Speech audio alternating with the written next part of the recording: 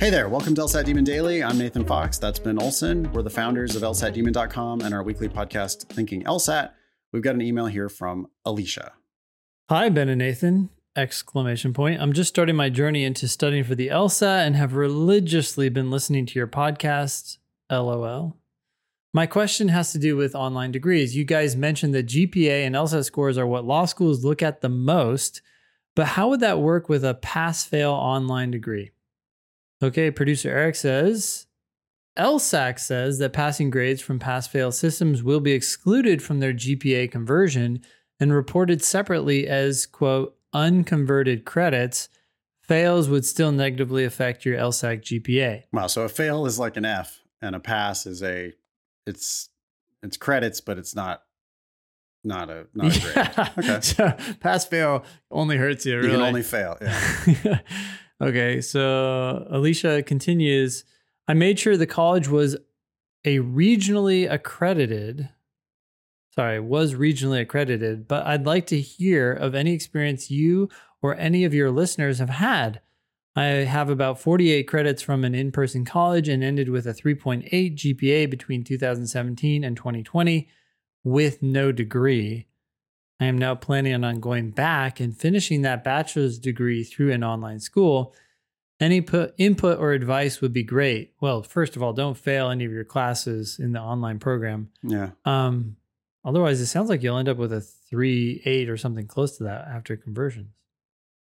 Producer Eric says, LSAC says no cumulative GPA will be calculated if an applicant has received their undergraduate degree from a U.S. or Canadian institution that does not issue grades and credits, only narratives, and has also completed less than 60 graded credits of other U.S. or Canadian undergraduate level work prior to the awarding of the U.S. Canadian degree.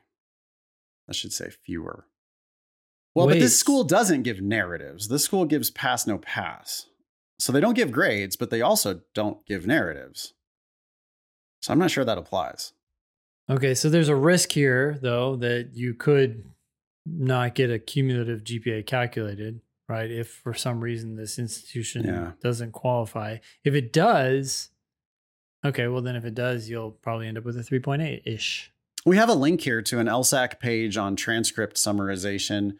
You can find all this information at lsac.org. And it would be real good practice, Alicia, for someone who wants to be a lawyer someday to dig through this document and see what, how it applies actually to you. Whatever you're going to do, get good grades, like don't fail anything. If they're giving you grades, get A's. If they're not giving you grades, if it's just pass, no pass, then make sure you don't fail anything.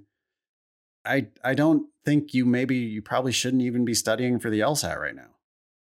That's a good point. Forgot about that. Yep. Yeah. I mean, we do grades first, then LSAT, then applications, then we make our decision. We do not do it the other way around. We don't decide first. We don't start working on the LSAT when we don't yet have our grades sorted out. I mean, it is possible that you can go to school and study LSAT at the same time, but if you are, you need to be getting straight A's. Or I guess in your case, Alicia, maybe straight passes would be fine if they're really just pass, no pass. But don't let LSAT interfere with your grades. If there's a chance that you're going to get a B because of your LSAT studying, do not study for the LSAT. If it turns out that you don't have a cumulative GPA at all, that would be a little bit of a bummer because you've got 48 credits of a 3.8, which is pretty good.